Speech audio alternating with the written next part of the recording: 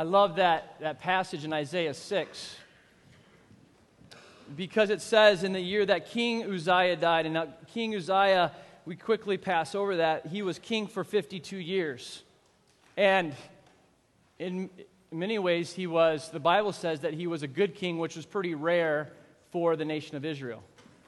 And so for 52 years, they had this king who was seeking the Lord in everything that he did, and then all of a sudden he passes away. After 52 years, he passes away. Imagine if that happened in our day today. Stability for 52 years. A person who loved the Lord, sought him with all that he was, all of a sudden in control, passed away. I mean, that would have caused some sort of a turmoil amongst the people. After 52 years of stability, all of a sudden, the king that they had is no longer there. But then I love the picture that Isaiah sees up in heaven, and it says this, it says, the Lord was not frantically pacing back and forth. The Lord wasn't freaking out going, what do I do now? No, the Lord was seated on his throne. And I love that. I love that picture because there can be instability and insecurity in our lives, but regardless of what we see in the instability and security of our lives, we have a God who is seated on the throne. And then this is my translation saying, I got it. Everything's under control. And to me, that is an amazing picture, and we're going to dive into this morning, that the reality that we're here at Moran Park Church at 10:32 on a Sunday morning. And this is what we see and this is what we know, but there's a whole nother realm that we don't see that is just as real. There is a spiritual world, there is a natural world, and so often, I believe we neglect to engage in that which is more real than the natural, and that's the spiritual. And so the Apostle Paul in 2 Corinthians 10, he touches on this, and this is what we want to dive into this morning. So if you have your Bibles, turn to 2 Corinthians chapter 10. Last couple of weeks, we've been talking about generosity, and in verse 1 of 2 Corinthians 10, Paul now says this. He says, now I, Paul, appeal to you with the gentleness and kindness of Christ. Though I realize you think I am timid in person and bold only when I write from far away, well, I am begging you now so that when I come, I won't have to be bold with those who think we act from human motives. We are human, but we don't wage war as humans do.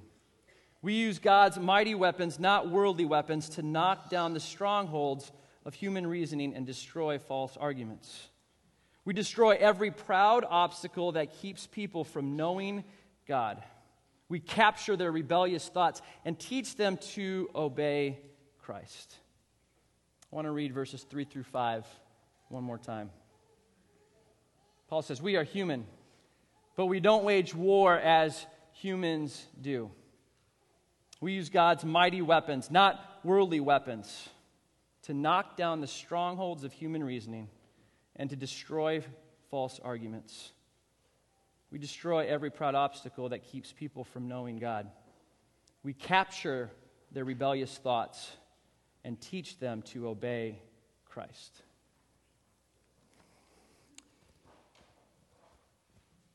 In year 10 of my marriage, the Lord threw us a little curveball.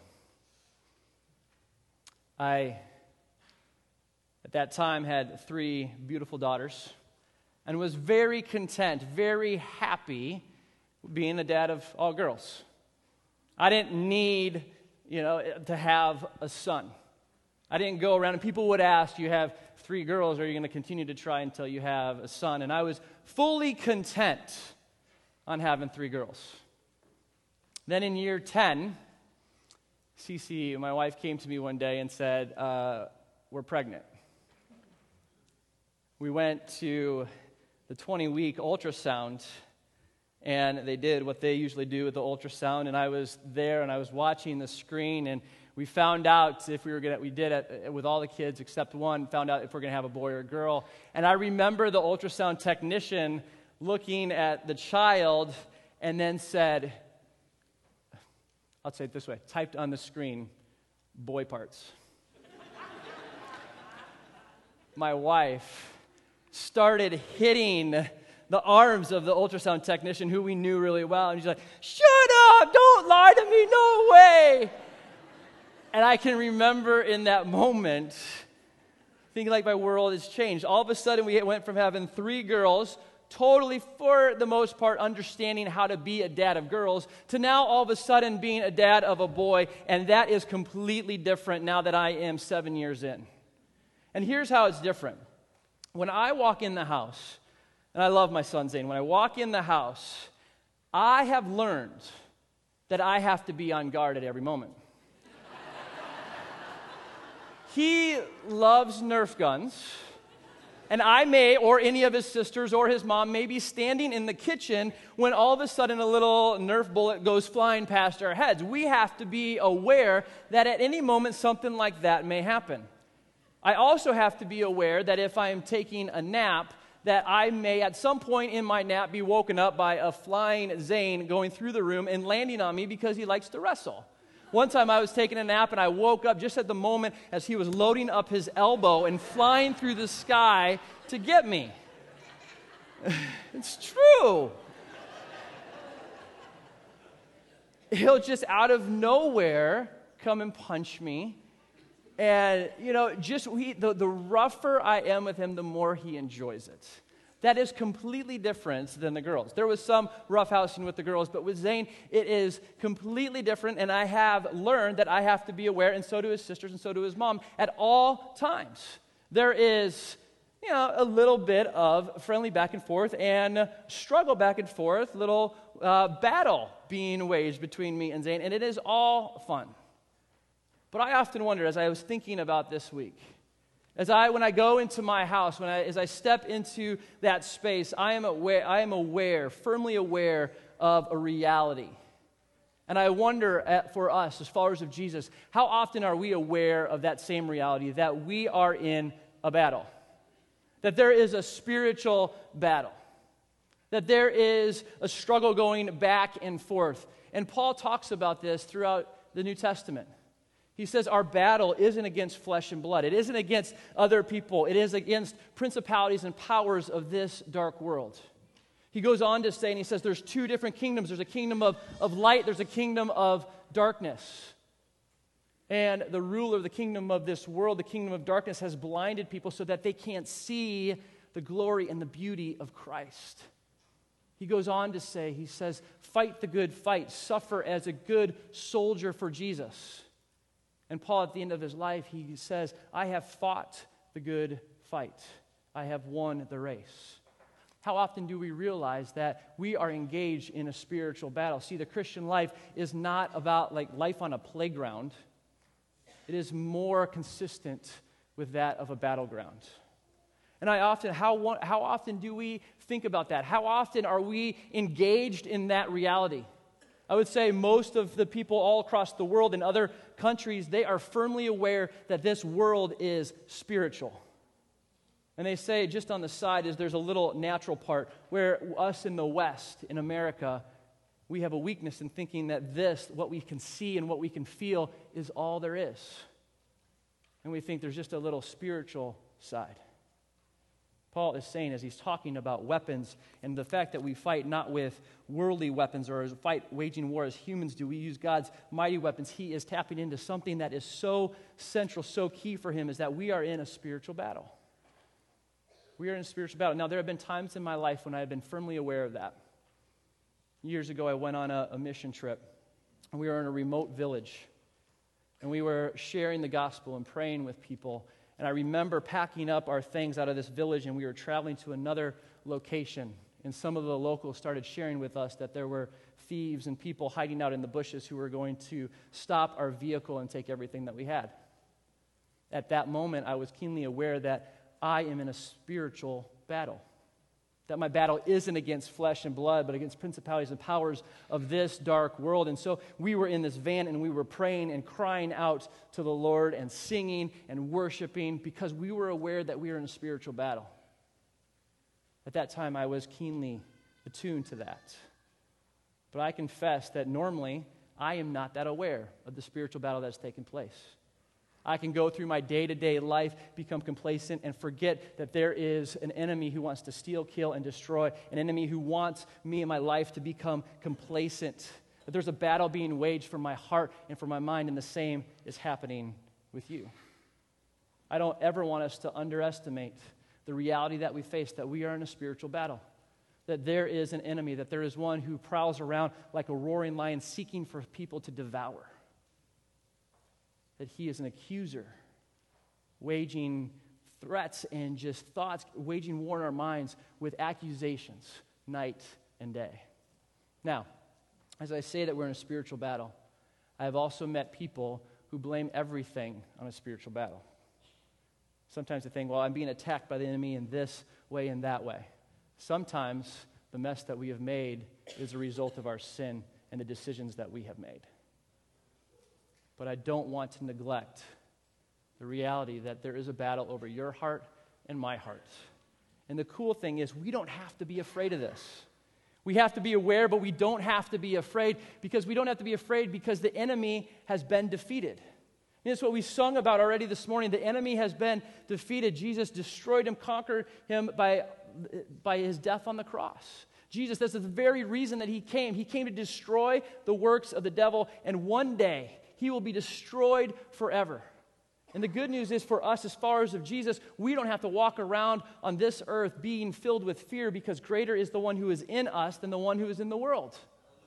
And the cool thing is, according to this passage, Paul has not just, he's saying, God hasn't just, said, hey, here you go, have fun. No, he has given us weapons, divine weapons, godly weapons, to destroy, annihilate, totally get rid of strongholds and arguments and anything that comes in opposition to God and his kingdom. And I was thinking, what kind of opposition, what kind of strongholds did Paul encounter in his day? They had a lot of thoughts about who he was. They had a lot of messed up thinking about who he was and about the gospel, and they were complaining that Paul was weak and was suffering a lot. And it's interesting, the strongholds, the things that he talks about, all have to do with the mind. And I think Paul here is highlighting something that is so important for us to consider today and every day, is that often the battle that is waged happens in our minds. There's a battle over our mind, and the enemy knows that if he gets us to lose focus, if he gets us to think about other things, to be distracted, then there's a real possibility that we're going to lose faith. Our minds take up 2% of our bodies. 2% of our bodies, but they require 20% of our energy. It's so amazing that something so small controls so much of our lives.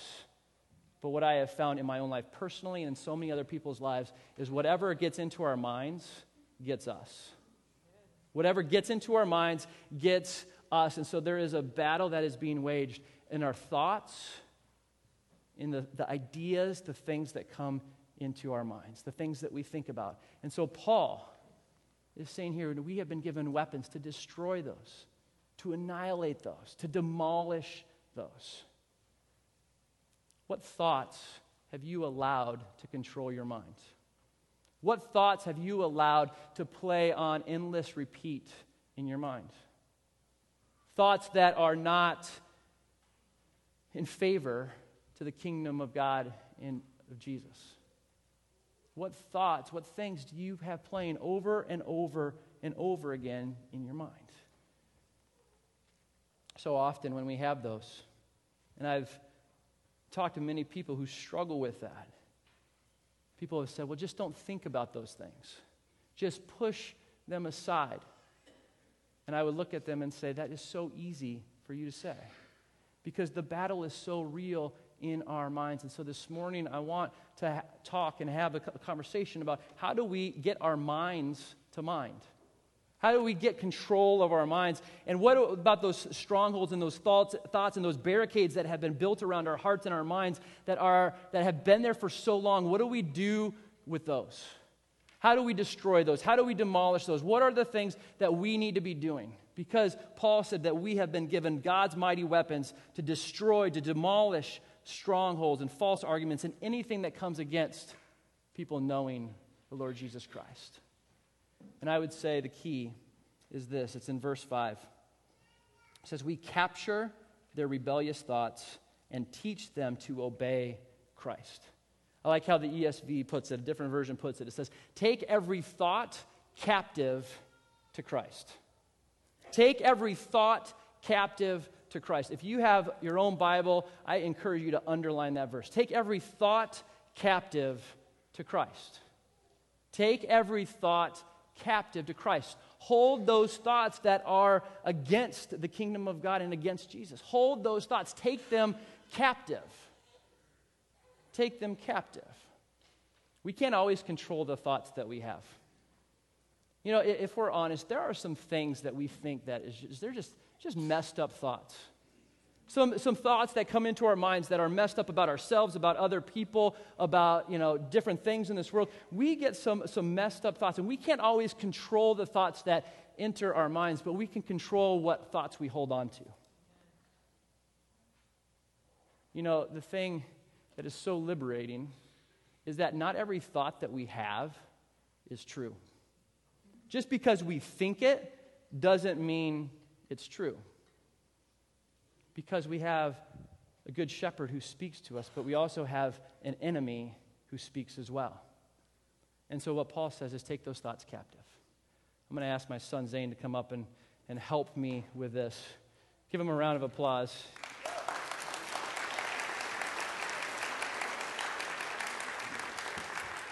How you doing, bud? Good. I got to be aware, don't I? So this is my son Zane.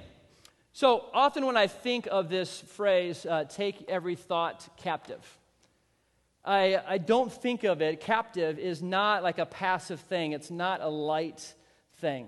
It's not like, okay, I'm just going to take that thought captive. No, when I think of captive, I think of capture the flag.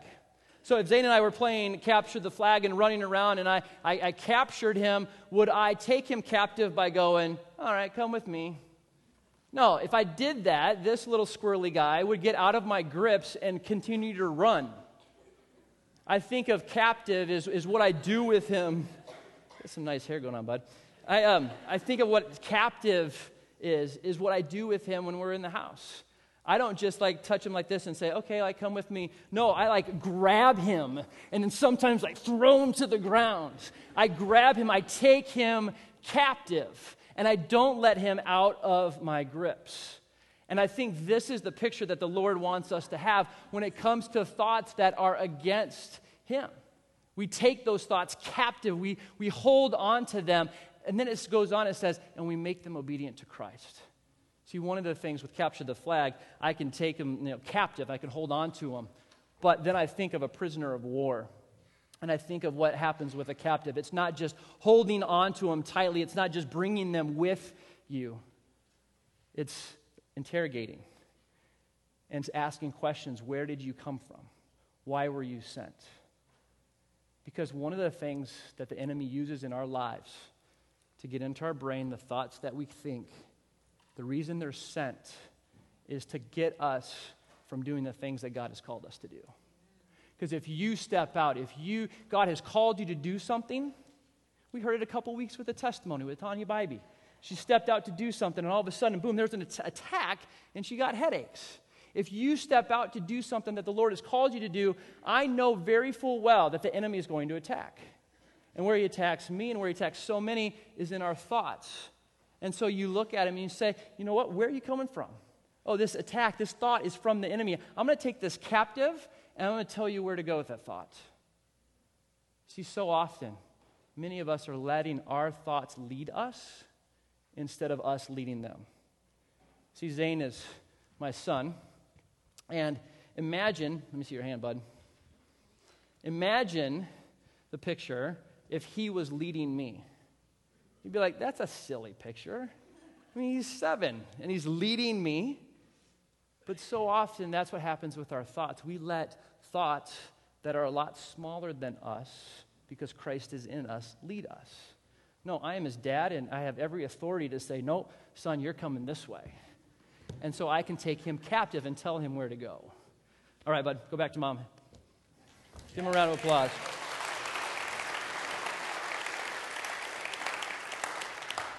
I think that is such a gift that Scripture gives us. That picture of taking our thoughts captive. Taking them captive. Because this is something that we have to engage in on a regular basis. Just yesterday, I was engaged in a battle of my mind. I was doing some things around the house, and the thought after thought came into my mind. All of a sudden, there was a bunch of anger and a bunch of rage that was building up inside of me, and I kept saying, well, God, this isn't fair. This is happening in this person's life, and this is happening in this person's life. And then all of a sudden, halfway through, like what I was doing, I'm like, where's this thought coming from? Oh, it's coming from the enemy. And I remembered this verse. I'm like, I'm going to take that thought captive. I'm going to hold on to that, and I'm not going to allow that thought to hold on to me. What are you doing with your thoughts? What thoughts have you allowed to take you captive for so many years? And there are, I believe, some thoughts that you have been thinking for a long time, things that are deep down in your soul that aren't of the Lord, and they have held you captive. And I believe the Lord wants to bring freedom to you today. If we're to hold these thoughts captive, if we're to take them, and hold them close and reject them, what thoughts are we supposed to think about? What is supposed to fill our minds? Why don't you turn to Philippians 4?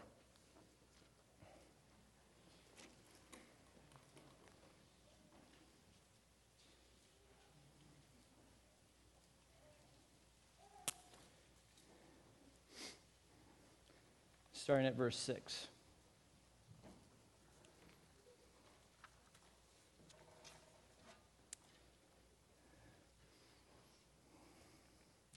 Paul says, don't worry about anything. I always laugh at that verse.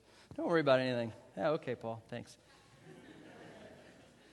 Instead, pray about everything. Tell God what you need and thank Him for all that He's done. Then you will experience God's peace, which exceeds anything we can understand. His peace will guard your hearts and minds as you live in Christ Jesus. I think there are two key things that we need to be thinking about at all times. First of all, we need to be talking with the Lord constantly. I think Paul really meant this when he said, pray about everything.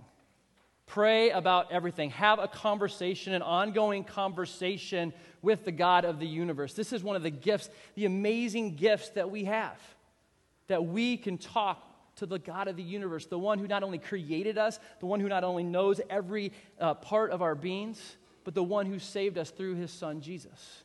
Talk to Him. Now, I think so often when we think about this, when we read that verse, pray about everything, that we have to go into our closets and hunker down and pray about everything. And there is a time to be in a prayer closet and to pray, like just really go after it in prayer. But this is how it looks like for me. I can be driving my car, eyes wide open, and just saying, God, I got this going on in my life. I need your wisdom. I need your help. I have this, this thing that I'm struggling with. I need you to speak into it. I often wonder what people think about when they pass me and there's no one else in the car and my mouth is moving. Like, that dude's talking to himself. No, they don't know I'm talking to the King of the universe. I mean, this is such an amazing gift that we have, that we in everything can lay our hearts before the Lord, to talk with Him about everything. And what is the promise? The promise is that as we do that, His peace will guard your hearts and your minds as you live in Christ Jesus. This is a military term that He's going to guard our hearts and give us peace. Peace to our minds, peace to our souls. But the second thing that we have to do, not only pray about everything, not just ask about everything, but with thanksgiving. Live a life of worship. Live a life of thanksgiving. This is one of the most powerful tools that you and I have. To live a life of worship, saying, God, you are absolutely amazing. Reminded of the story in Acts 16. There Paul is in prison. And he's thrown into prison because, for sharing the gospel. And at midnight, when they're in chains and they're shackled to one another, at midnight, they start singing and worshiping. And they just worship and worship and worship. And as they are singing, all of a sudden there is an earthquake and their chains fall off. Here's the thing that I have learned. Our chains or our worries can break our worship, or our worship can break our chains. See, what do you do? Like Paul was in the midst of prison, and he's not complaining and crying out to God, why did you put me here? No, he engages in a lifestyle of worship and thanksgiving and saying, I'm just going to worship in the midst of this horrible situation. And it brought so much freedom. One of the things that Daniel has done, and I encourage you to use it, he's created a Spotify playlist of all of the worship songs that we sing here at Moran Park. I would invite you to hop onto Spotify and join that playlist. There's a link on our website. If you're wondering like how to worship or what do I need to fill my mind with, just click that sucker on play and just allow those songs to minister to you and engage in that lifestyle of worship. It's one of the most powerful tools that we have been given, and Paul says, this is what I want you to do. Pray about everything with thanksgiving.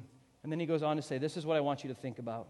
Verse 8, now, dear brothers and sisters, one final thing. Fix your thoughts on what is true and what is honorable and right and pure and lovely and admirable. Think about things that are excellent and worthy of praise, and keep putting into practice all that you have learned and received from me, everything you have heard from me and saw me doing. Then the God of peace will be with you. We have to allow our minds to be consumed, to be obsessed with things that are of the Lord. See, when we get a glimpse of the glory of God, when we see God doing works in people's lives, those are the things that we have to put on repeat in our minds over and over and over again. That's the loop that needs to be playing in our mind over and over and over again. And God says when we do that, the God of peace will fill us. And this is how we engage in spiritual battle. This is how I engage in this type of warfare, the battle of my mind, is reminding myself, greater is he who is in me than the one who is in the world. That I am more than a conqueror through Christ, that nothing can ever separate me from his love. That's what I have to be reminding myself. I have to be transforming my mind by focusing on those truths that we find in Scripture. And that's why Scripture is so important, because that is rock solid and true. I want to invite Patrick White to come up here. I was talking to Pat this week, and he shared with me a testimony of how God has worked in his life regarding this. And I was talking to him and listening to him, and then I asked the question that Britton also asks, hey, do you want to share this with Moran Park? And he said he would love to. So give Patrick a round of applause.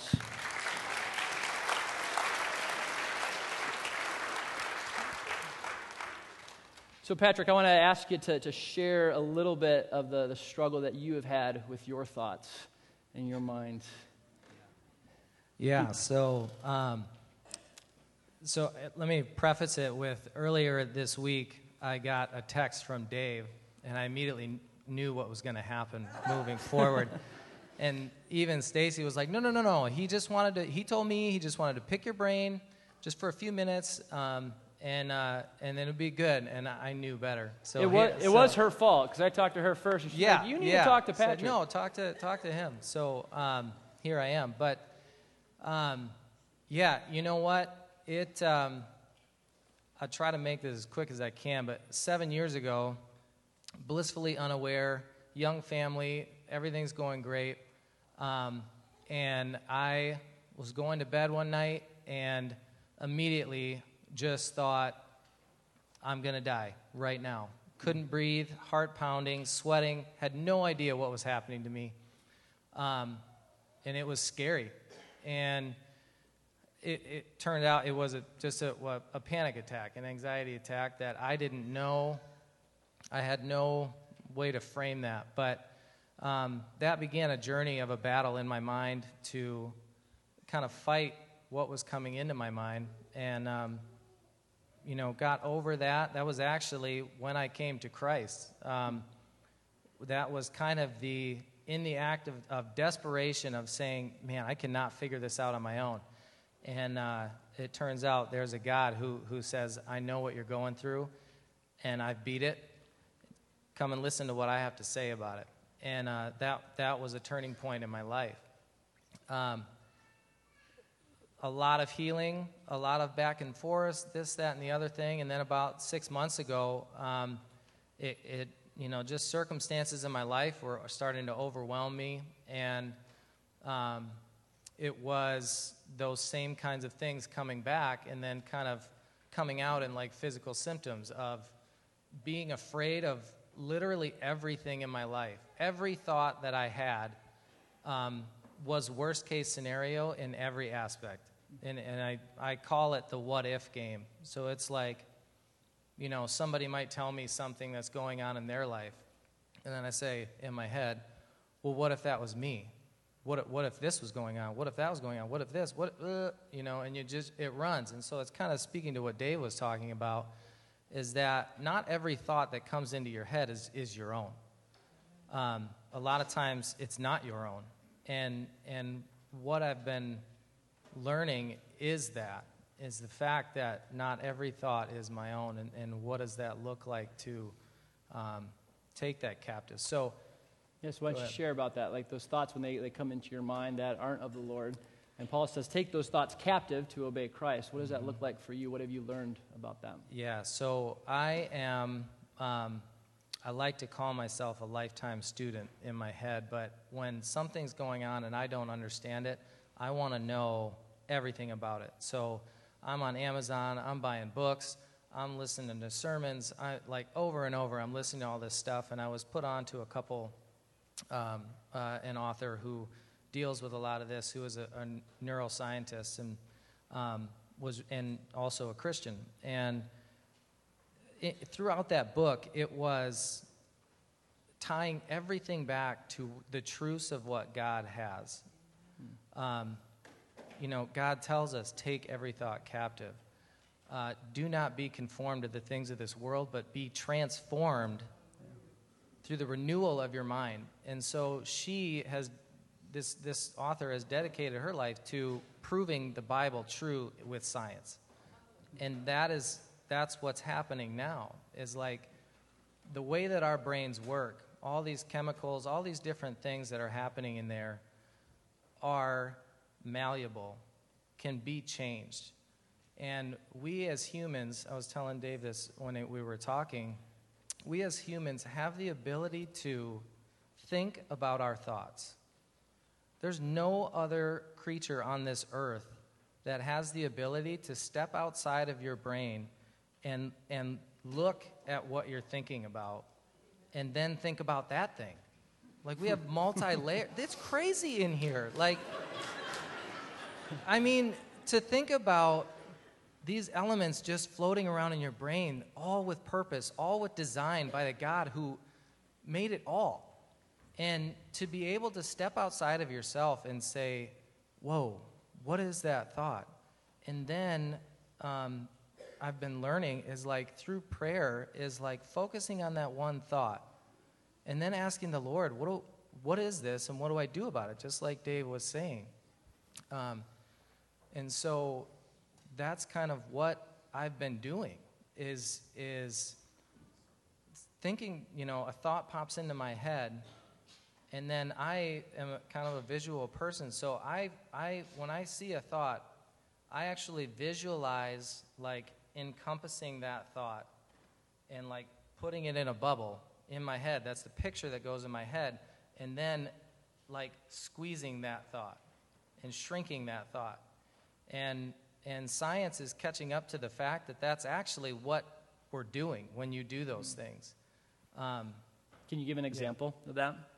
Yeah, of that. So for me, I've been working through this thought of fear, right? And it's, how many of us know that a symptom that we feel or a behavior that we display it's not completely impulse, right? It's a thought that we allow to grow.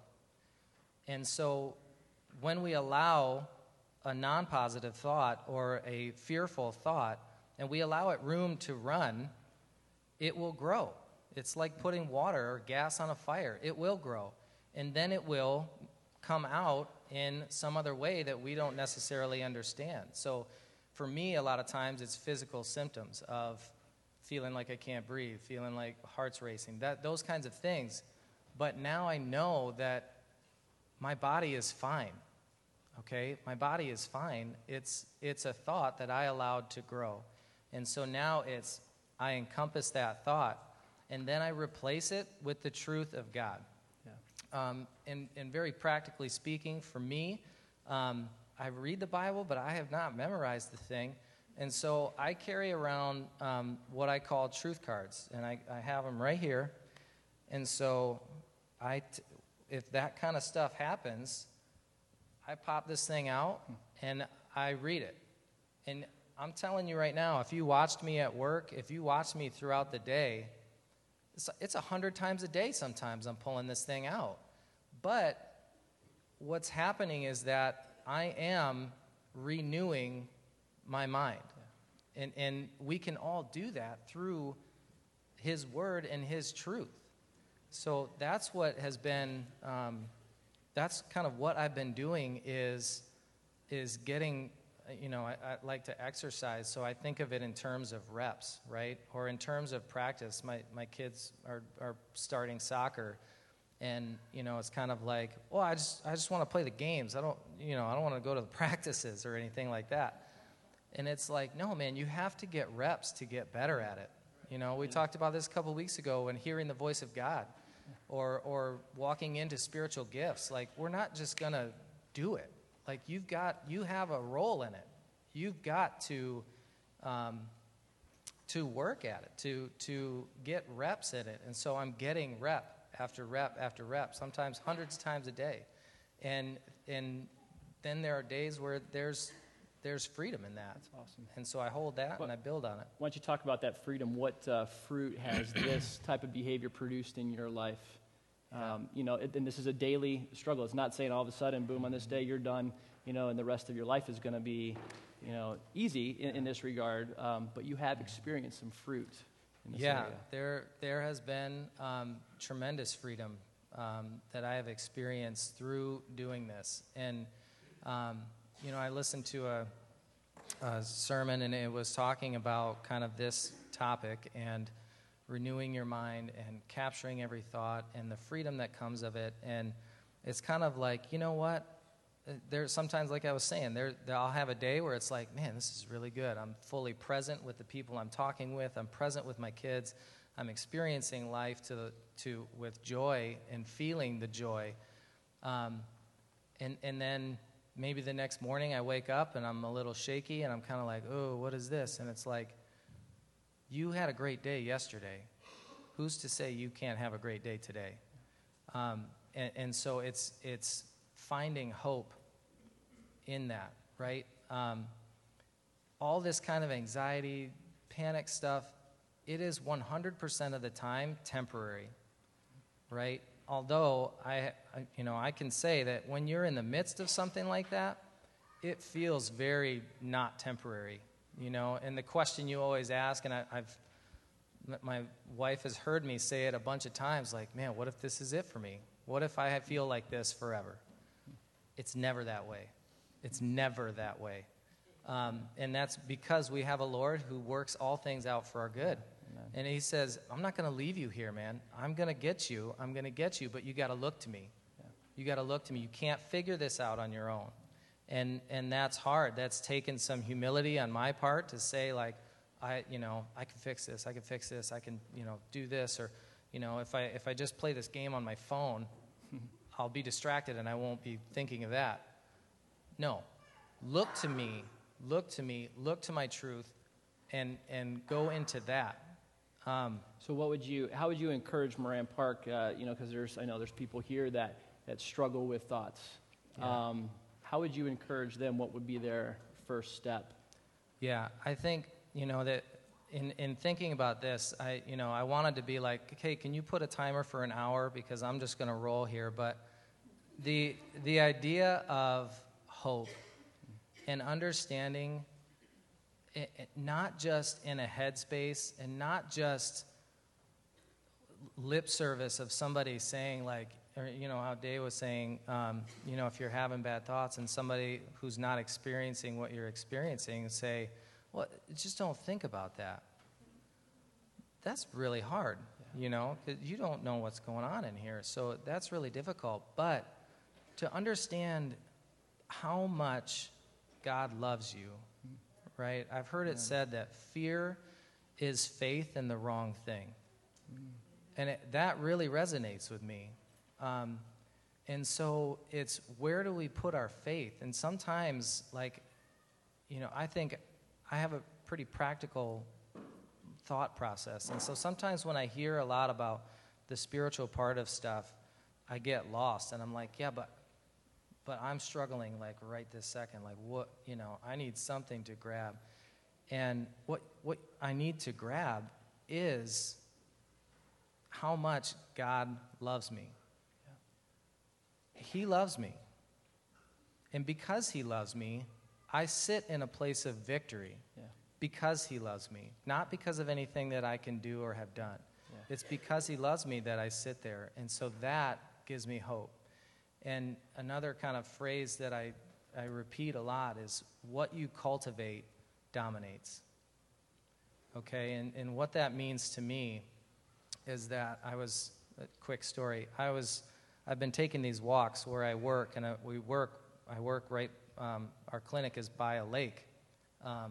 And there's this really cool little neighborhood. It's like a 10-minute walk, and I've been walking it every day at lunch and just talking to the Lord every day at lunch and saying, just come with me, man. Let's do this. And one day I was walking, and the sun was shining, and there was a breeze coming, and I was just struck by the beauty and the love that he was showing me in that place. Even though my body felt tense, he was showing me his love in that moment. And I had clarity with what you cultivate dominates. Because I said, man, how do I get joy? How do I get that? And it was, what you cultivate dominates. If you think about joy, if you think about happiness, if you think about those things, that shrinks the negative thought in your head. Awesome. And that is what, it was just kind of like, oh, I have a role in this. I have to physically think positively to have that come out. All right, real quick story. So, this goes back to hope, right? And understanding what hope is and what it can do for us and what it's doing for me in my life and in my head. There was a research study done, and again, this is kind of science catching up to faith, but there was a research study done with rats. And I love animals, I do, but in this particular story, some don't make it. And so they did a research study with rats, okay? And they took some rats and they put them in a tub of water. And then they saw how long they could swim before they drowned. A couple of them, right, they put some in a jar or whatever. 15 minutes, they tread water until they sank, okay? Then they took another group. That was the control group. Then they took the other group, and they, right before, so like right around 15 minutes when they saw them really struggling and about to sink under, they rescued them, took them out. And then they let them recover for 5 minutes. Then they put them back in the water. 16 hours they tread water. And their whole, I'm shaking thinking just about that, because 5 minutes they recovered. They were about to go under. They rescued them. Let them recover for 5 minutes. How many of you know if you fully extend yourself, 5-minute recovery is not a lot of recovery? And then they put them back in 16 hours. And the conclusion of that being is that those researchers gave those mice a view of being rescued. They gave them hope. They frickin' gave them hope just from rescuing them in that moment, and then they could endure, I don't do math, but however many times that is, like they gave them hope. And so there is hope in that. And so it's very practically, it's talking to other people, expressing to them what is going on in here. Sometimes just verbalizing it is saying, wow, that does not sound right. You know, even myself, talking to myself, it doesn't sound right. It doesn't line up. Talking to someone, getting help when you need it, and understanding that it is temporary and that there is hope in that, right? Thanks, Pat. Give him a round of applause.